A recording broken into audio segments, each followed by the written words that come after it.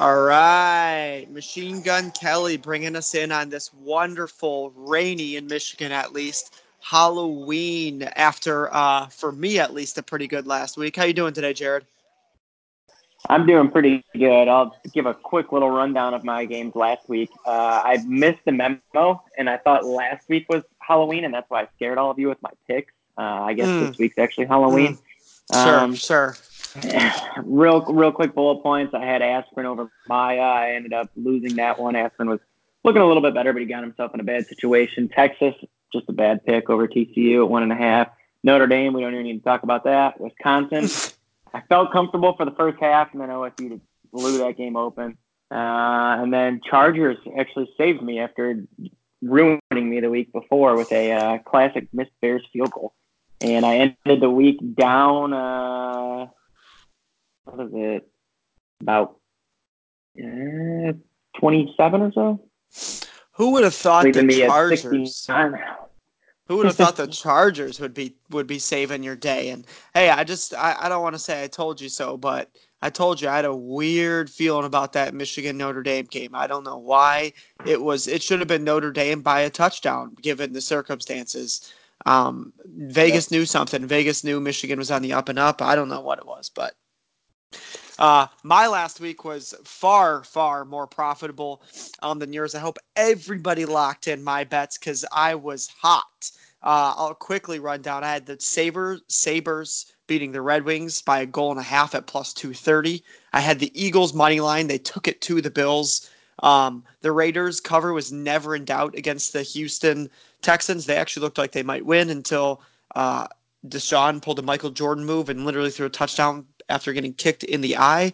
My most proud bet of last week was my parlay I was so anxiously following after we recorded the podcast, Jared. Lakers, Portland, and Dallas Mavericks all won their games, and that paid me out at actually 5 times of my bet. And then the Green Bay. What's funny about that game, real quick, is I actually planned to tail that parlay just for fun. Completely forgot about it and said, it's whatever. It's a 3-game parlay. No way it hits. And then I was like, man, there was one I should have followed. Yeah, 5 times. But then the Green Bay one, which was my lock of the week last week, against the Kansas City Chiefs, really actually was my most stressful bet. I, for a second, thought that Kansas City was going to win that game or at least maybe cover 4, have it be a field goal or so game. But Green Bay pulled away in the end, and that was my lock and heaviest bet of the week. So very happy with how I cleaned up. I bet a total of 44 units. I pulled back a profit of 68.1. So after 2 weeks of our new format here, I'm sitting pretty at almost doubling my what I started at 194 is where I'm starting. So Jared, I think you got a little room to make up there. Any thoughts as to how we're going to start? Start making it up? Yeah. This week, actually, it's not even a thought. It's actually a fact. I'm just putting it down as my opinion. Okay. So, this is your week? This is the week. And you know why? So people you were telling I'm the UFC guru. I let them down last week. But everybody knows that things are going to happen in a fight like that. You just never know. So that's why I'm going back to my roots this week and not trying to look at it from what UFC wants to win and who they think is going to win. And that brings me to, first off, this UFC card, for those of you who don't know, is probably the best card they've had in 2 to 3 years. There's actually not even a single title fight on it, but every single person on the main card and even one fight on the undercard is all title contenders in the future, very evenly matched fighters, some really big, heavy hitters, very even lines throughout the entire card, no major favorites, really, no major underdogs at all. A lot of close, tough fights. So it'll bring me to the first fight that I want to talk about, which is actually going to be my lock, and it's a little bit of a unique pick, and it's with the Nate Diaz and Jorge Masvidal fight. So I will quickly kind of go through what the pick is and kind of explain why I'm putting them together instead of in a separate pick. It's 2 pieces. One of them is that Nate Diaz bleeds before Jorge Masvidal does, or there's also nope. And that's a prop bet that is on some books, maybe not all of them, and it's paying at plus 140 right now. And then the other leg of it is that Nate Diaz wins, and he is the underdog at plus 130 to 140, depending on when you're getting a line and where it's moving. The reason I have this set up like this is first we'll focus on the first part. Nate Diaz bleeds first. He always bleeds. I don't know if you watch his fights, if you pay attention. Every single fight, he bleeds. You look at his highlights against Conor McGregor, his fight he just got out of. He's like literally looks like a zombie when he finishes fighting. And I've even heard Joe Rogan talk about it before. He has an insane amount of scar tissue all over his forehead and opens up very, very easily. So he's not losing these fights. He just gets hit a couple of times and starts bleeding a lot easier than your average person. You look at his opponent, Jorge Masvidal. He's a grinder too. He's definitely been cut up, but he doesn't bleed nearly as easy. I went back and actually reviewed his 4 last fights. One of them didn't really count for the 4-second fight, but every other fight, he didn't bleed in any of them. Some of them went 15 minutes completely, and he was getting hit in them. Not that he can't bleed, but the guy that bleeds every single time you're getting as a plus 140 over him not bleeding or the other guy bleeding before him. The other reason is stylistically why it matches up is Nate Diaz is known to start out very slow. It's a 5-round fight, so I don't think he's going to be pouring on the pressure right off the beginning. He also is not the hardest hitter. He's more of like a volume striker. So he's not throwing the biggest shots. He's just hitting you over and over and over again, and it adds up. And that's why these guys get beat after 3 or 4 rounds. But he's not coming out swinging and cutting people immediately. So I think with his slow start, saving a little bit of energy, and his fighting style, and the way that the other guy Jorge likes to come out is very strong and powerful. And that just combines very poorly for Nate to end up bleeding first. I know it sounds like a dumb bet, but that is a lock. Now, the other one is Nate Diaz. Kind of as I mentioned right there, almost a mental aspect to this one, which I think goes a lot farther than people think in a fighting game, is you could see in the past, Conor McGregor was winning his fights just by basically belittling people into the ground before the fights even happened. You could see mentally that he was going to win the fight. If you look at this fight right now, Jorge Masvidal has kind of been like a Nate Diaz, really doesn't care about the attention of media up until now. He's always in the media now. He's showing up wearing suits. He used to be Mr. Tough Guy, I don't care, and he's trying to almost be like a Conor McGregor, and he isn't quite as good. He's being a showman now. And that's not what he's used to. I think the fight's maybe getting to him. He's never had a major fight like this. Every fight he's been in has been against smaller guys. He's a good fighter, but he's never been center stage. Nate Diaz, on the other hand, is an animal. That dude literally does not care about anything, anyone, anytime. He wants to go. The pressure is not getting to him. He's been in higher profile fights with Conor McGregor. Not saying Conor is better, but that was the entire world was waiting for that fight to happen. So he knows how to handle the center stage, and nothing gets to this guy. He literally last week, USADA thought they found some sort of trace element of a steroid, which turned out was a tainted supplement. The limits were so small, they found exactly what vitamin it came from. There's no performance-enhancing benefit from it. Instead of him letting that leak, he just came out to the public and said, I'm not fighting. And he said, unless you clear my name, I'm not going. See you guys later. I don't care. A lot more colorful language than that.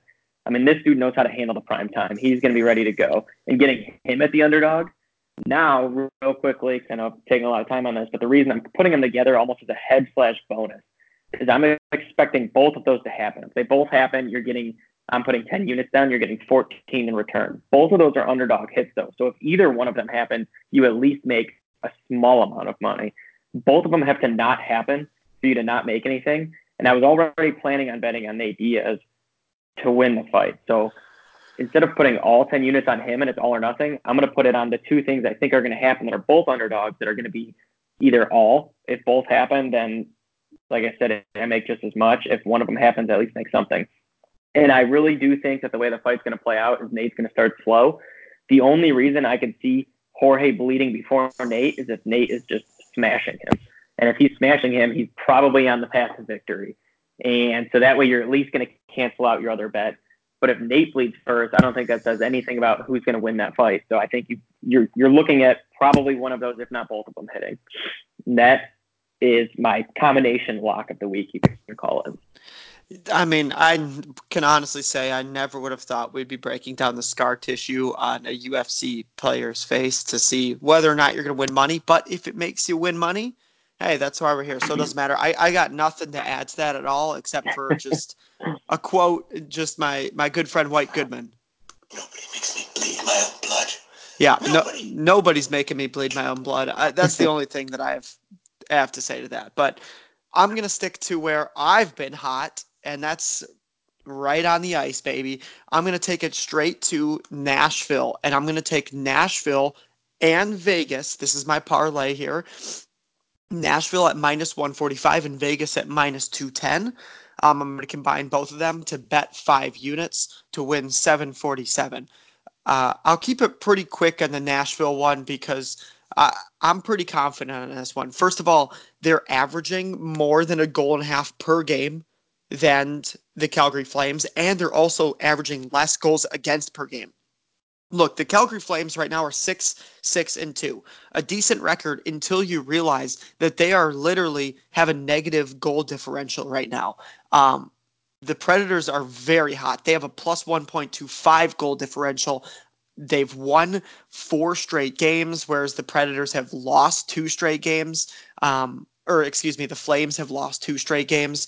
It's when you're looking at it, there's not many hockey games that you can look at and to me confidently pick a winner in because a lot of times anything can happen, especially because it's an 82 game season. People are coming off back to backs and whatever you may see, but neither team is coming off a back to back here. The Predators are at home. They're the better team.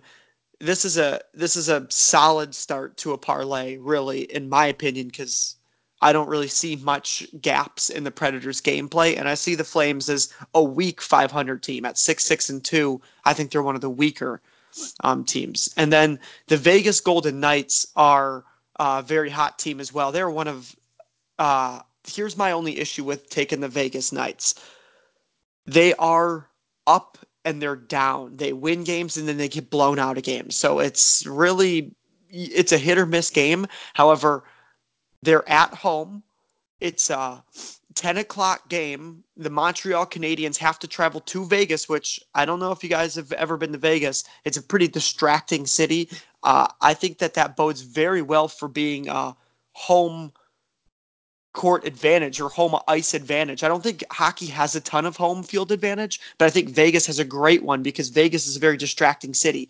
And when you get players coming from Montreal, Canada, going to a big city like Vegas, I think it can be a little distracting. Now, obviously, they're pros. They're going to handle their business. The Montreal Canadiens, I'm not going to say they're going to come out like dusters, but I like the Vegas Golden Knights as a heavy favorite in this one to just win the game. And also, like I said, with the Predators as well, combining those, I'm going to get a positive return. I'm basically betting on two heavy favorites, and yet I'm getting a positive return, 5 for 747. So I like that bet. I don't think there's too many holes in either of the team's games, and I think that they're gonna really pretty easily win both of them.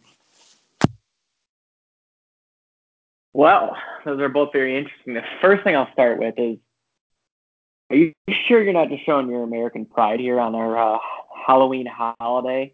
I mean, there's 2 games tonight, USA versus Canada in both of them. You're just going USA coincidentally on both? Taking USA on both of them, USA over Canada, but a That little is an interesting Patriot. take, though, in all seriousness. I like the Predators over the Flames. That is interesting. Like you said, you got a much better team at home playing a 500 team that's probably a lucky 500.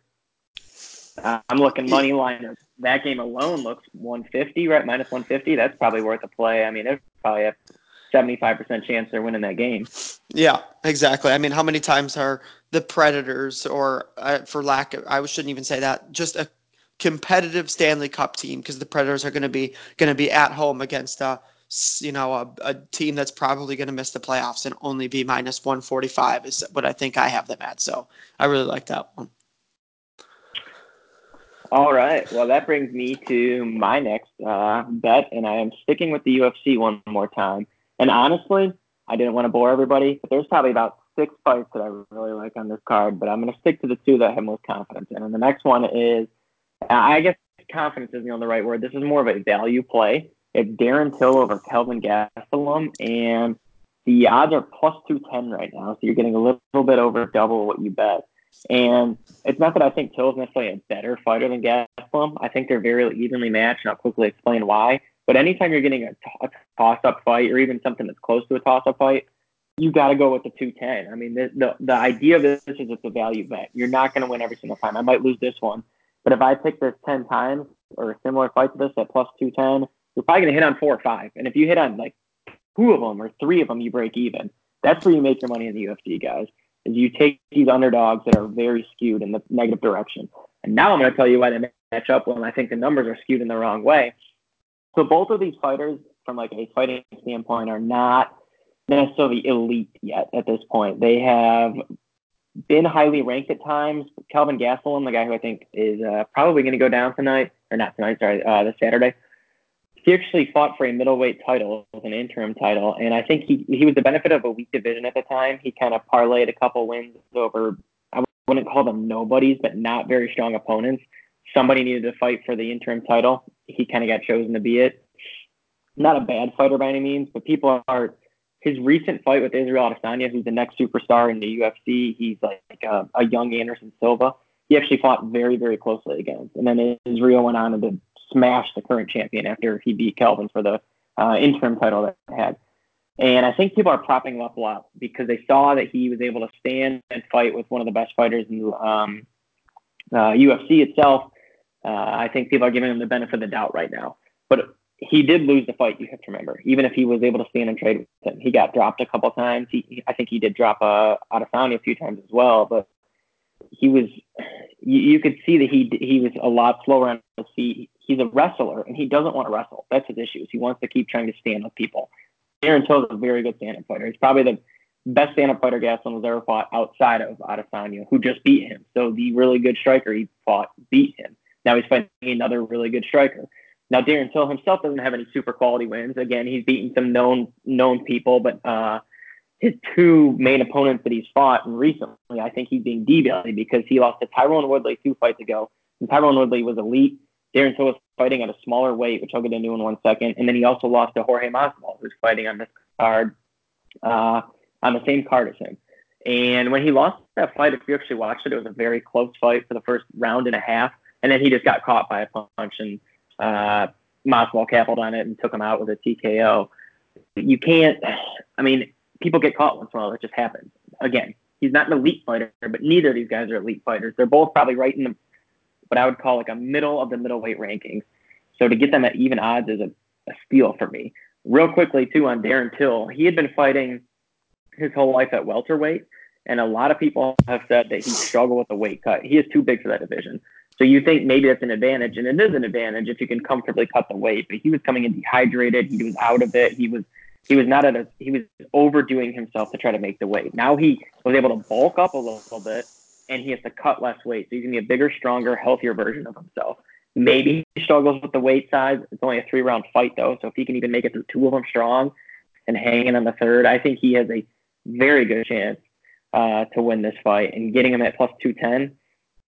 And even one other point too, I always like to talk about the mental part of it. Kelvin Gastelum actually, he looks like a fake tough guy. Like he's trying to play off that he's this tough person. Darren Till actually was having trouble getting to the U.S. because of his visa, so they were talking about somebody filling in. And Gastelum, unlike almost any fighter you ever hear of, said, "I will not fight him. I need time to prepare." Any other fighter you ever hear of, you tell them a week before they got to fight somebody else, they all say, "Yeah." He's scared to just go take a fight and fight somebody.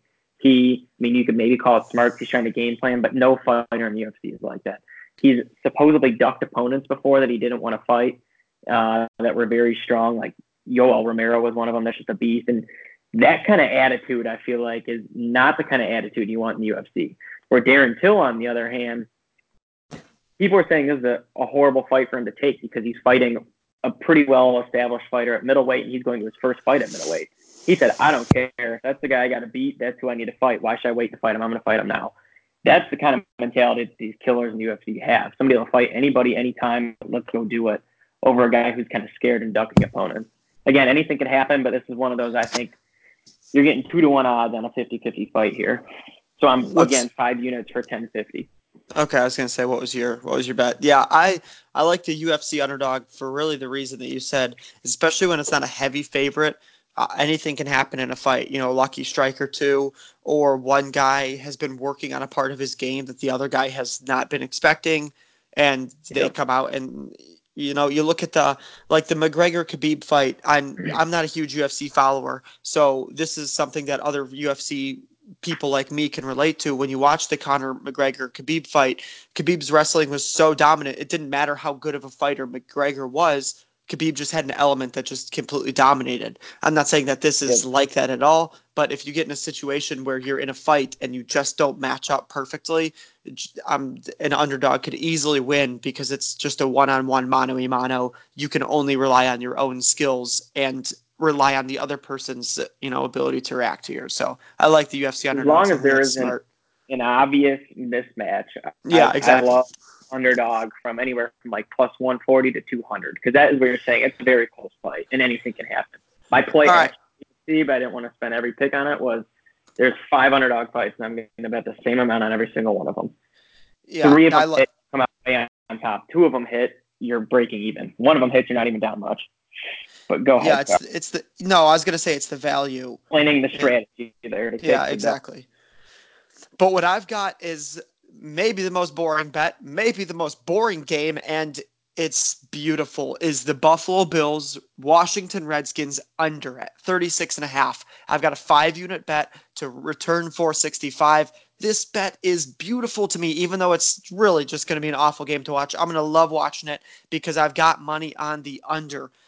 Listen, when you take a look at these teams, let me take a step back and break down the Washington Redskins' last 5 games. They've averaged 7 points per game over the past 5 games. 7 points per game over the past 5 games. And they got games in there where they played the Giants and Miami. So it's not like they've played super hard teams. They have played some difficult teams, but 7 points. That enough alone is pretty much a reason to punch the under. Reason number 2, this is the lowest under set by Vegas this entire season. That's saying something. That means they know it's going to be low, but they want to set it at a point where people are going to think, hey, the over makes sense in this point. That's why I love the under. Point number 3 here, and that's the Buffalo Bills have a truly legit defense. I know they got walked by the Eagles last week, but they have a good defense. I think they match up well with the Washington Redskins. I don't think the Washington Redskins have anything that can overpower the Buffalo Bills. So I'm looking at them being held below 10 points. And at a 36.5 point under, that means Buffalo has to be below 26 points in order to hit on the under. I look at this as like one of those 14-7 games, 14-10, 17-10, some very low scoring game.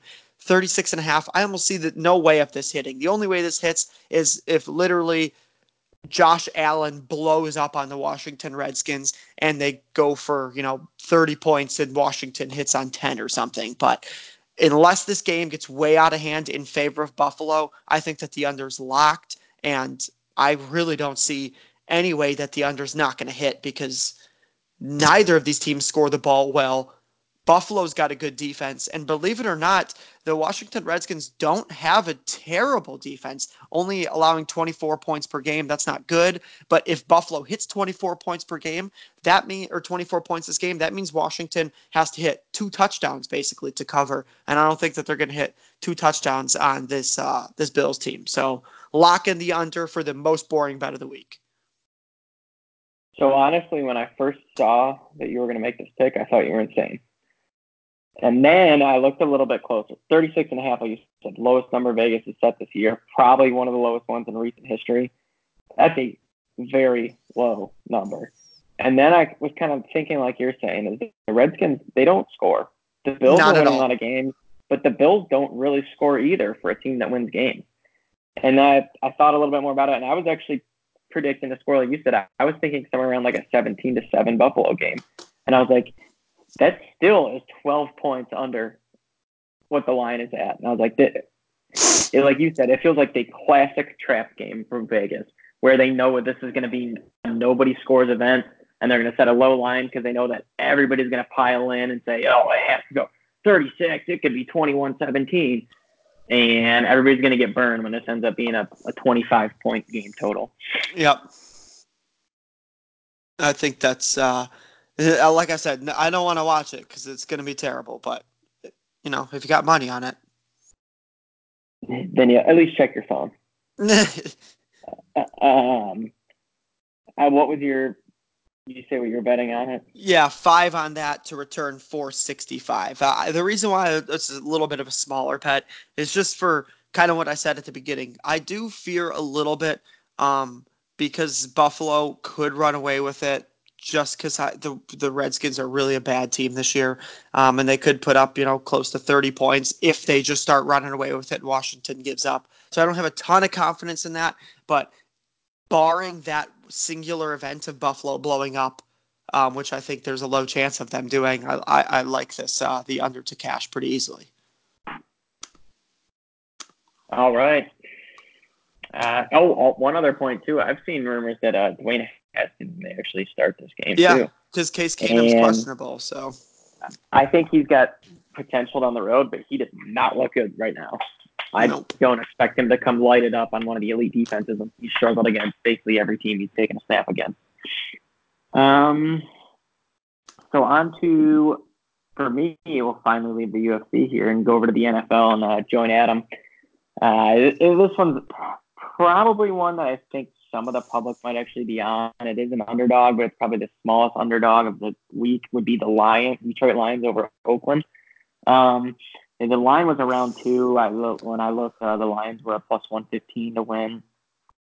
I think the Lions are clearly the better team here, and the Raiders are just getting favored for that kind of home field advantage, and that's why they're catching the 2 points. I think in Detroit would probably be about a 4 or 5 point favorite here. I think that line of 2 is kind of a weird number where you get somebody saying, "Oh, a home Oakland team playing crappy Detroit," because they're not closely paying attention. They remember Detroit historically. They see a -2. They say, "That's free money. I hit the -3 and I got it." And it's going to trap people when Detroit comes and wins this by 7 or so. I do think Detroit has had some struggles on the defensive side, especially with the rush, which is the one scary part of this with the Raiders with Josh Jacobs. But I think he'll be okay to run. I just don't think Derek Carr is going to be able to really get anything going in the passing game. So even if Jacobs has a really good game, I don't see him by himself carrying the Raiders to a 30-point game. And the Lions offense lately has been Matthew Stafford has been having, you like to say it about Carson Wentz, but I would say an almost under the radar MVP season. I think Yeah. if he were on a better team, more established, known team, he probably would be in the running for MVP. Maybe not first, but he'd be in the conversation. I mean, he's playing lights out right now. I don't think Detroit's going to struggle at all to go score high 20s, and I would be shocked if the Raiders can score high 20s. I think Detroit could score 35 in this game, honestly.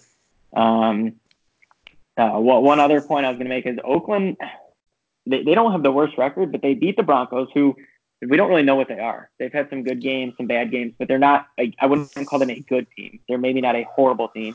They got kind of smoked by the Chiefs. It was the healthy Chiefs, but the Lions should have beat the Chiefs. They got smoked by the Vikings. It was at least in Minnesota. The Lions got comfortably beat by the Vikings, but they kept it within, I think, 12 or so, where the Vikings beat the Raiders by 20. They did beat the Colts, which was a pretty impressive win. But the Colts have been a hit or miss for a good team. Jacoby Brissett is not Andrew Luck, even though he does look pretty good. They beat the Bears, who are a trash can. They got smashed by Green Bay, which Detroit almost beat and should have beat Green Bay. And then they just lost to Houston, who I think is good, but they haven't looked as good as we were expecting them to be. So Detroit has had a lot of good games against a lot of good teams. Now, you do always have to worry about the Detroit choke that comes up, but I think they are the better team here, and I'm going to pick the better team to win. What's the And I was what's the going bet to on that? 10 units for 1150, I believe it was. Return. Okay.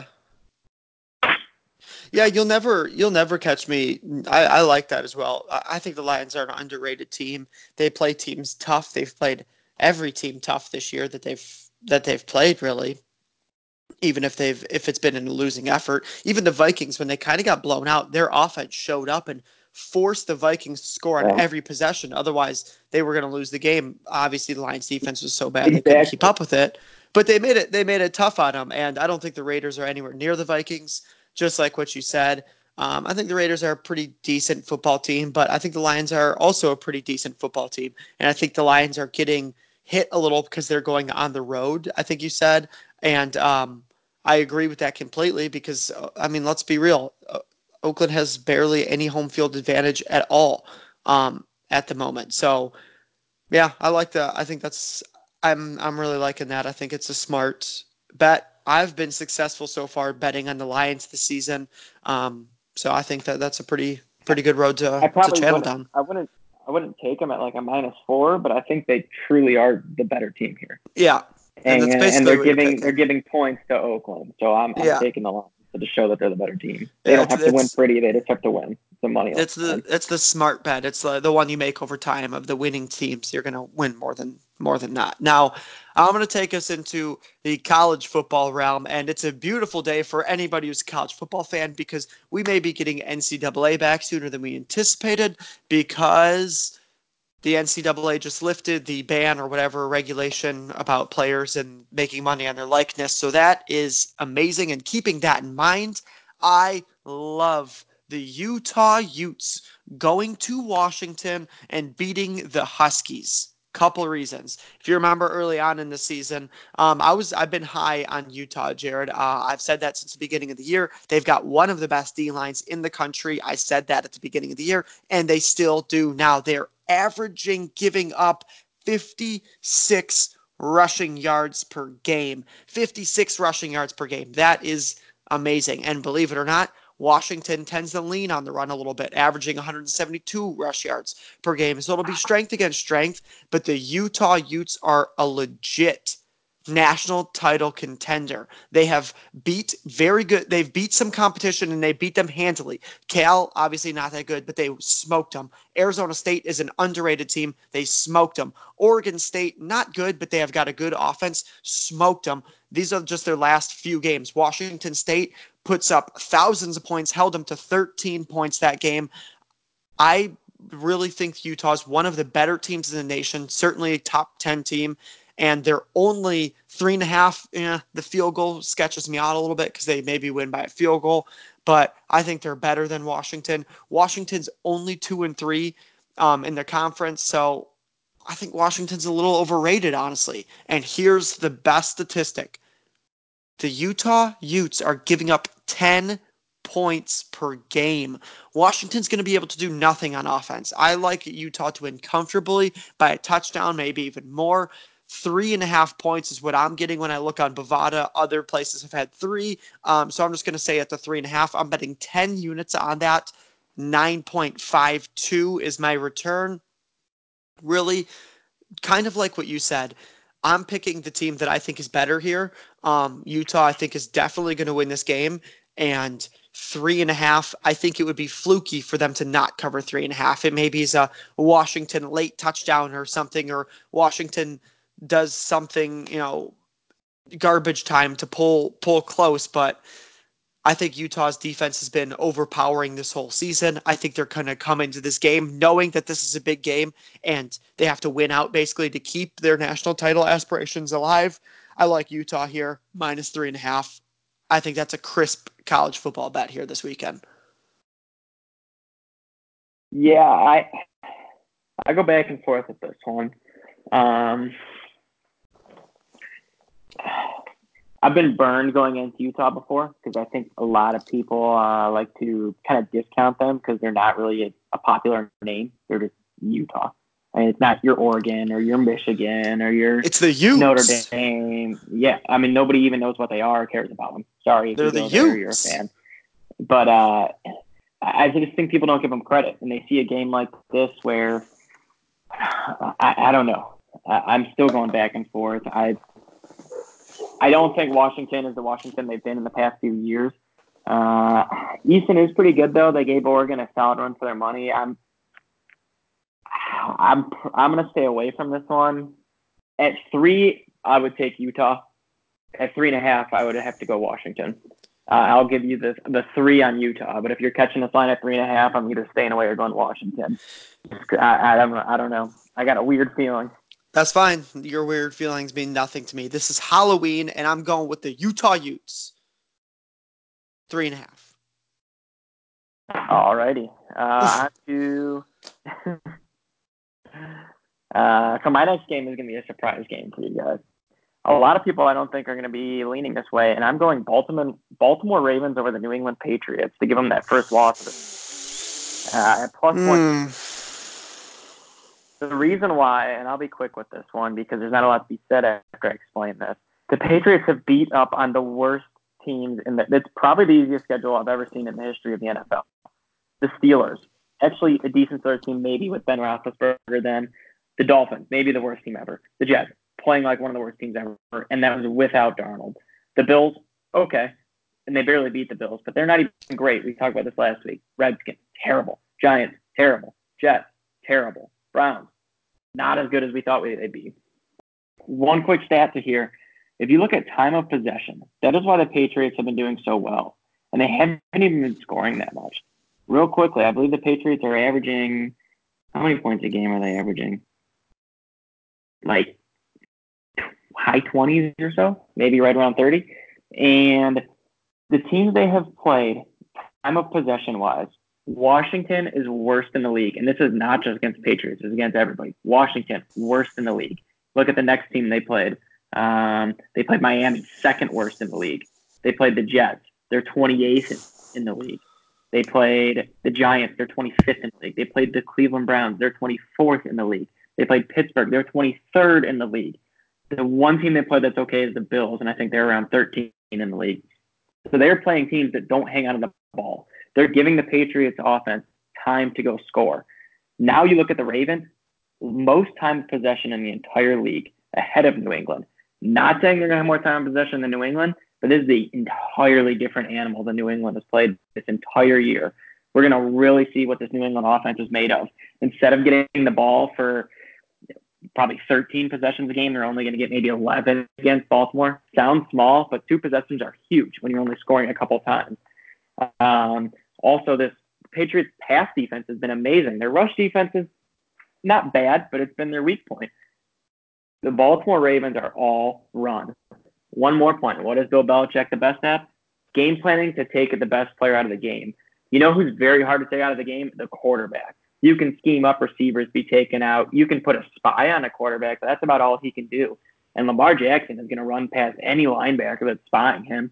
Or if they're spying him tight, that's going to leave people that are open for him. I think the Patriots, through their first test they've seen this entire year, I think they kind of get shocked and caught off guard. They're playing catch-up. They make it a close game, but I don't think they pull this one out. Okay. All right.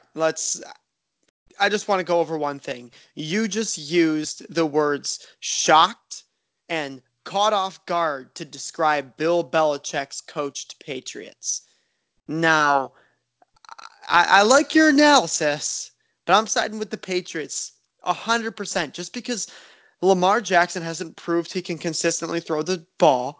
He's been decent from time to time, pretty good sometimes, but not so good at other times. The Patriots are going to force them to throw the ball. They're not going to let Lamar Jackson run for 150 yards and beat up on him. You know, they're going to do something like maybe hold him to 10 carries for 40 yards, 50 yards. They're going to make it so he can still run. I'm not going to say Lamar's going to be taken out of the game. He's too electric of a player, but no, absolutely not. The Patriots are going to win this game. I think Lamar Jackson is going to be the one that shows that he's caught off guard or shook a little bit because he has not seen a defense like this New England Bill Belichick coach defense. No way. I'm siding with the Patriots. What was the line on this? You said 3 and 3.5. I've seen it moving around 3 to 4. Yeah, I'll take the Patriots. I think the Patriots maybe win this by a touchdown. Maybe the Baltimore gets it in close at the end, but wow, touchdown. Yeah, touchdown. To be honest, maybe I didn't even see that one. I would have taken that, but yeah, no, Well, thank you, no, thank you on Mr. we'll see what Lamar. they're basically playing the college schedule. They beat up on That is true. Massachusetts Technological Christian University to start the year out all year, and now they have a real team to play.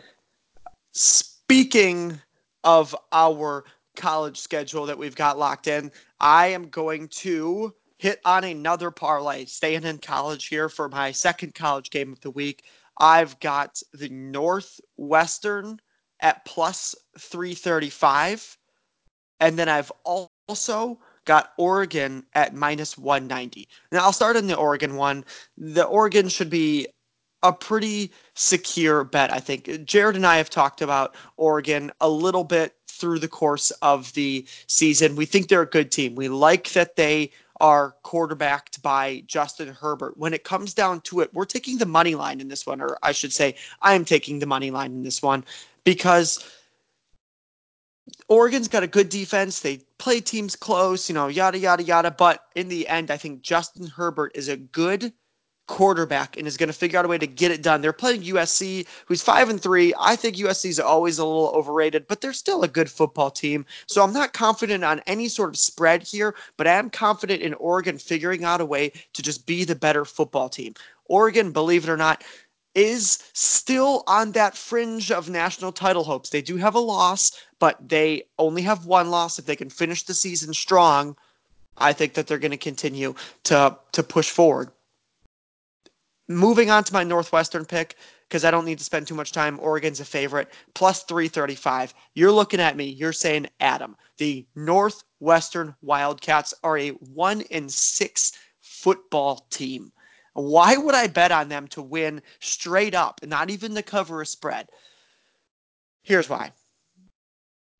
I don't think Northwestern's this bad. I thought that they were legitimately going to compete for the West side of the Big Ten. Obviously, that's not going to happen. They look miserable, but they have played an insanely hard schedule. Listen to Northwestern's last 5 games. They lost to Iowa, ranked team. They lost to OSU, one of the best teams in the country. They lost to Nebraska, who's an average team, but has their ups and downs. Everyone thought they could be a little bit of a sleeper this year. They lost to Wisconsin in a close game, I'll mind you, who's a very good team. And they lost to Michigan State, and that's before the wheels fell off Michigan State, and they still had some, Big Ten title aspirations. They looked good. Their defense was playing. They have had a very tough go at it, a very tough schedule. And the Indiana Hoosiers on the other side of the ball have had a pretty easy schedule. They played Nebraska. They beat Nebraska, the same team as Northwestern I said lost to, but then they beat Maryland, who was disappointing after the first couple games of the season. They beat Rutgers. Who cares? They lost to Michigan State, just like Northwestern did, and they beat UConn. Again, who cares? I think Indiana's a little overrated. I'm not trying to tell you that I love Northwestern. I'm not trying to tell you that they are for sure going to win this game. But at plus 335, and when you combine it with pretty much a lock, in my opinion, is the Oregon money line, a 5-unit bet, which is what I'm taking, returns 28.2. That's basically, you're looking at multiplying your money by more than 5 if Northwestern's able to pull out the upset. They're a 1-6 team. I'm not expecting Northwestern to finish the season with 1 or 2 wins. They're going to figure out a way to win 3-4 games in the season. I think that this is one of them. I'm rolling with Northwestern as a heavy underdog, parlayed with Oregon to 5-unit bet to return 28.2. This is one of those ones that, not a ton of confidence in, but I just absolutely love the return. Any thoughts on that one? That one's a little out there. What? Northwestern. Northwestern 1-6. 0-5 in the Big Ten. I won't waste our time here. Northwestern is not winning this game. Oregon, I like that pick. They're the better team, better quarterback. Quarterbacks are huge in college football. They find ways to win. Now, your Northwestern logic, I love it if you're talking about covering an 11-point spread. They've had a very tough schedule. Cover 11, not a big deal. They're on the road against Indiana. They got smoked by Michigan State at home. Northwestern did. Indiana played Michigan State tough in East Lansing. I get it. Game to game doesn't transfer, but no, this Northwestern team is trash. Indiana at least covers 7 here. Hey, Maybe don't 10. don't tail. Don't pick up the 5 times plus return. That's fine. That's fine. Just you live over there in your own bubble. I'm taking some risks. I'm putting it out there. Northwestern underdog, 2-6, baby. Get your first Big Ten win, Wildcats. All right. I heard there's 10-1 odds of flushing your money down the toilet. Hey, my money's down the toilet then. So, on to my last pick of the week. This is an interesting one. It's a 5-team teaser. I don't know if you guys aren't familiar with teasers. Very quick, 30-second rundown. You're basically getting a less return for a more probable game.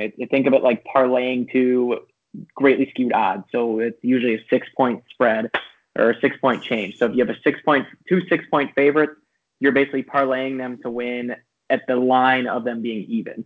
So it's like parlaying 2 minus 300 games, giving you about even odds. Yeah. So I have 5 games here, and I'm not going to go into detail on every one. I will be here for 30 minutes, so I'll give 15 seconds on each of them. But the leg is Jaguars to stay within 8 to Houston, the Bills to cover 2.5, the Lions to cover 9, Seattle to cover 1, or Lions stay within 9, Seattle stay within 1, Green Bay and LA, Chargers over 40. Jaguars Houston, real quickly, we'll go into that one. I think Houston's a better team here, but they haven't been blowing people out.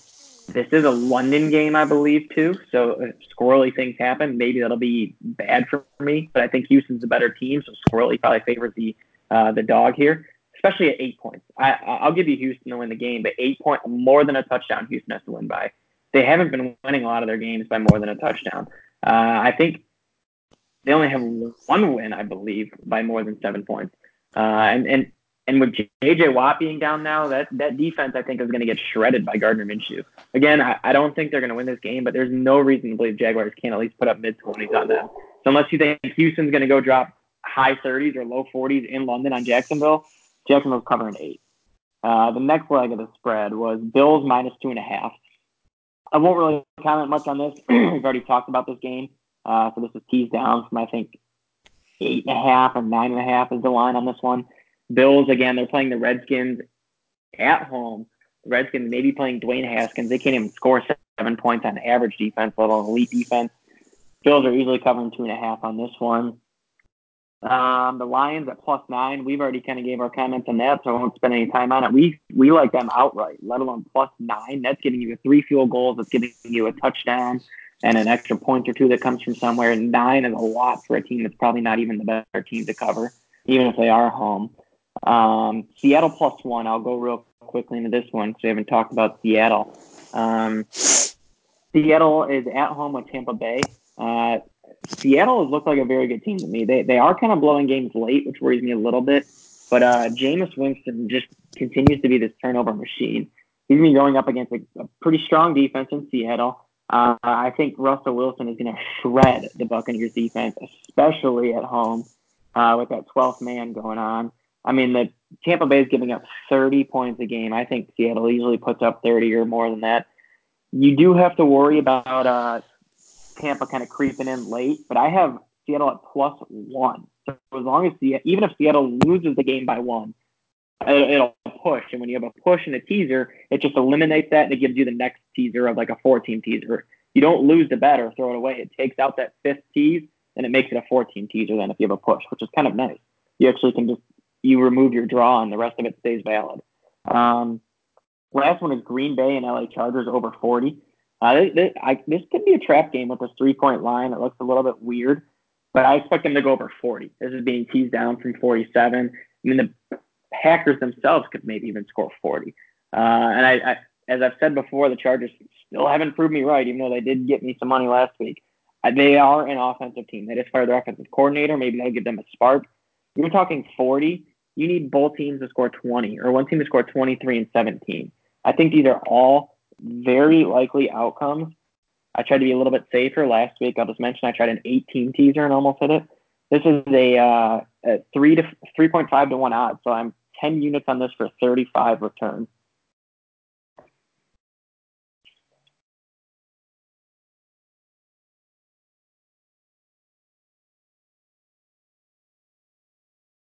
Adam, I don't know if you have any.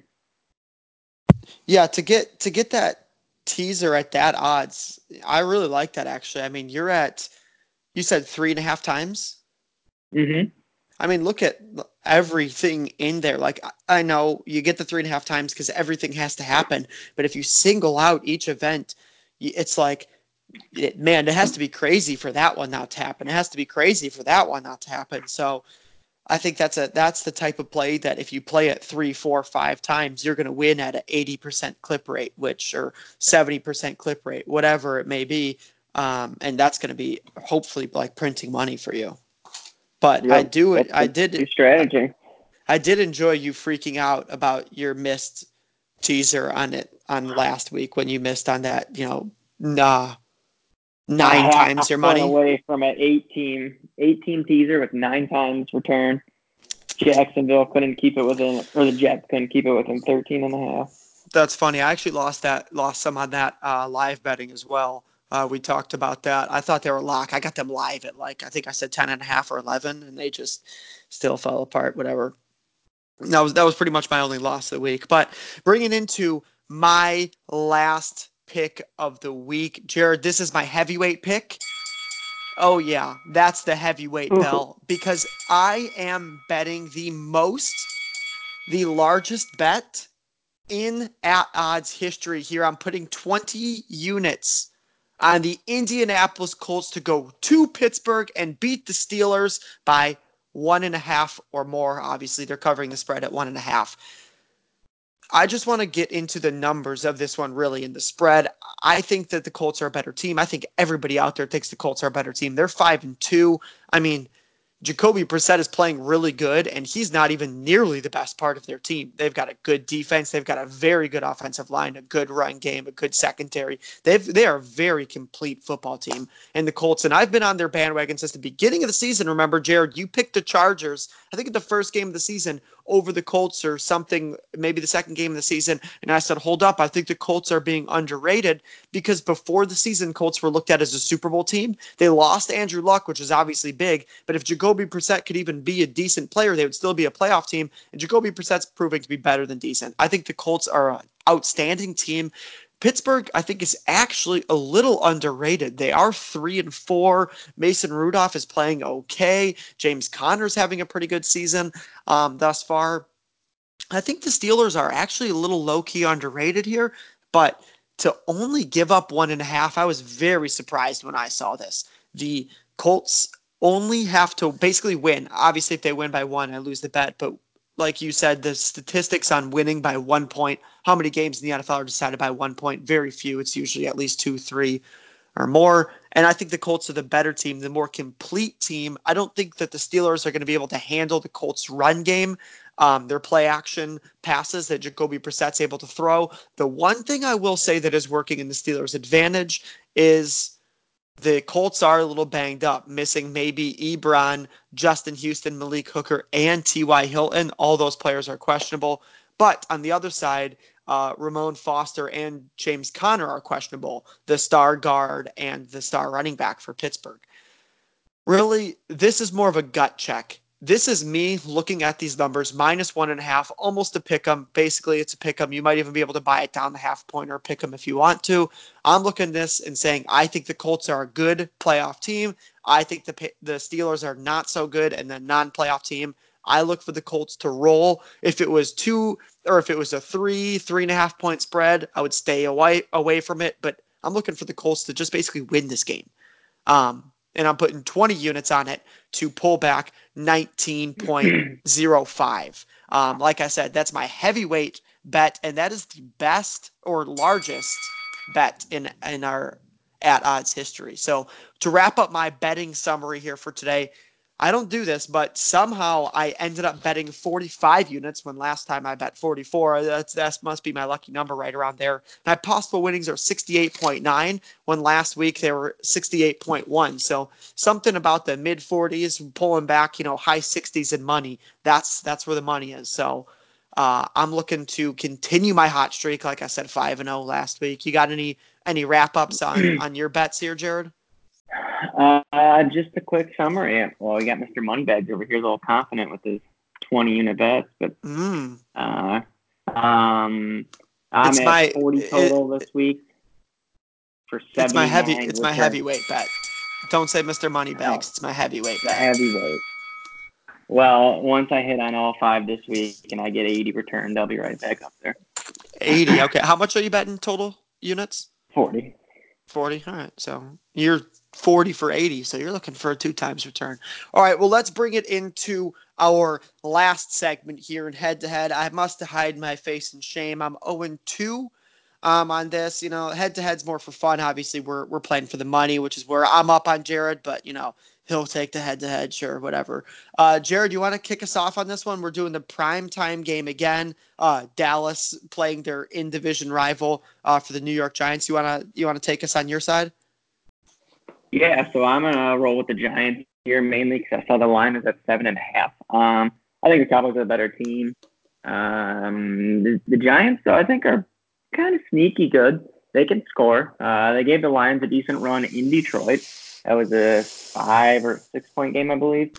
So they covered 6 or 7 on the road with the Lions. So I would say are probably a comparable team with the Cowboys. I don't see the Cowboys being any elite team. Laying 7.5 on the road with a what I would call average. I mean, they lost the Jets for crying out loud. I could even see the Giants win this game. Thinking maybe a Cowboys late field goal or something, but 7.5. There's no way the Cowboys are covering an entire touchdown and then.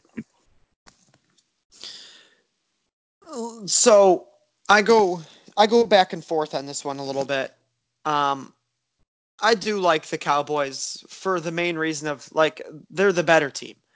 7.5 is tough to cover. I'll give you that. It's a touchdown plus, but the Giants are 2-6. They're not a good team. They did give the Lions a test last week, but the Lions defense is atrocious. The Cowboys have a much better defense. They are missing maybe some key player in Leighton Vander Esch in that, but look, the Giants. Daniel Jones is up and he's down, and he was up last week because he played an awful Lions secondary. I look for him to go back down this week, probably get picked off a couple times, maybe fumble. I think the Cowboys are hungry. I think that coming into the season, I always reflect back because I don't want to get too caught up in the moment. If I zoom out and look at the entire timeline of the season, I thought the Cowboys would be a playoff team. They're only sitting at 4-3. I think they're one of the better teams in their division. I think that they're going to right it. I think they're going to get moving against the Giants. And let's be real, the Cowboys offense has been legit. They're averaging 450 yards of offense per game. 450 yards. And the New York Giants have been bad defensively, allowing over 400 yards per game. I think Zeke gets rolling. Really, we have a true breakout game for him. I think the Cowboys are coming off a bye last week. Let me check on that to make sure. Oh, no, they just didn't play for 11 days. So they're coming off of a long week, not a bye, but they had a long week. So I really, really like where the Cowboys are at and progressing. And I think that the Giants actually might be on the decline a little bit here. So I think the Cowboys win this handily 10, 12 points. So that's going to get us right. That's going to get me to 1-2 on our head to head for sure because I need to at least get a tally on the board. Yeah. The Giants are bad at 2-6, but the Northwestern's good at 1-6, right? Hey, I did not say Northwestern was good. Hey, to be honest, I was looking at taking the Giants straight up in this. They're plus 290. That's some good odds on that because, Yeah. like you said, the Giants have played teams close. But I hit I the don't. I hit the Jets 270 over Dallas. Maybe Yeah, it's the New York's over Dallas is the play. nah, I don't think so. I think the Dallas just kind of overlooked the Jets. They're not going to overlook their division rivals. They're going to come ready. And Jason Garrett, I think at this point of the season, knows he's coaching for his job. He's worn out his welcome year in and year out. Everybody says he's an average coach. If he comes out and puts up an 8-8, 9-7 season, he's going to be out the door. They got to put up a 10-11 win season, and it's not going to look good if he comes out and barely scrapes by against the pathetic Giants team or doesn't win at all. So I think that they're hopefully going to take advantage of that. All right. So I guess that brings us to the end of this segment. that's our Or this Halloween show. podcast. The You going Halloween trick-or-treating special. later? I'm just jamming out to the Monster Mash. That's it. Yeah, I'm gonna go trick or treating. I'm dressing up as a vampire. I bought some 99-cent fangs, and that's it. Ah. That's my costume. $2.99 blood I'm spatter too. I'm dressing up as a ketchup bottle because we're calling this ketchup week after last week. So. Well, that Monster Mash, we'll Monster Mash ourselves out. That was a good segment. I'm looking to stay hot. 9-1 in my past 10. Let's go, Jared. Let's make some Yeah. money this weekend. Coming back. Talk to you guys later.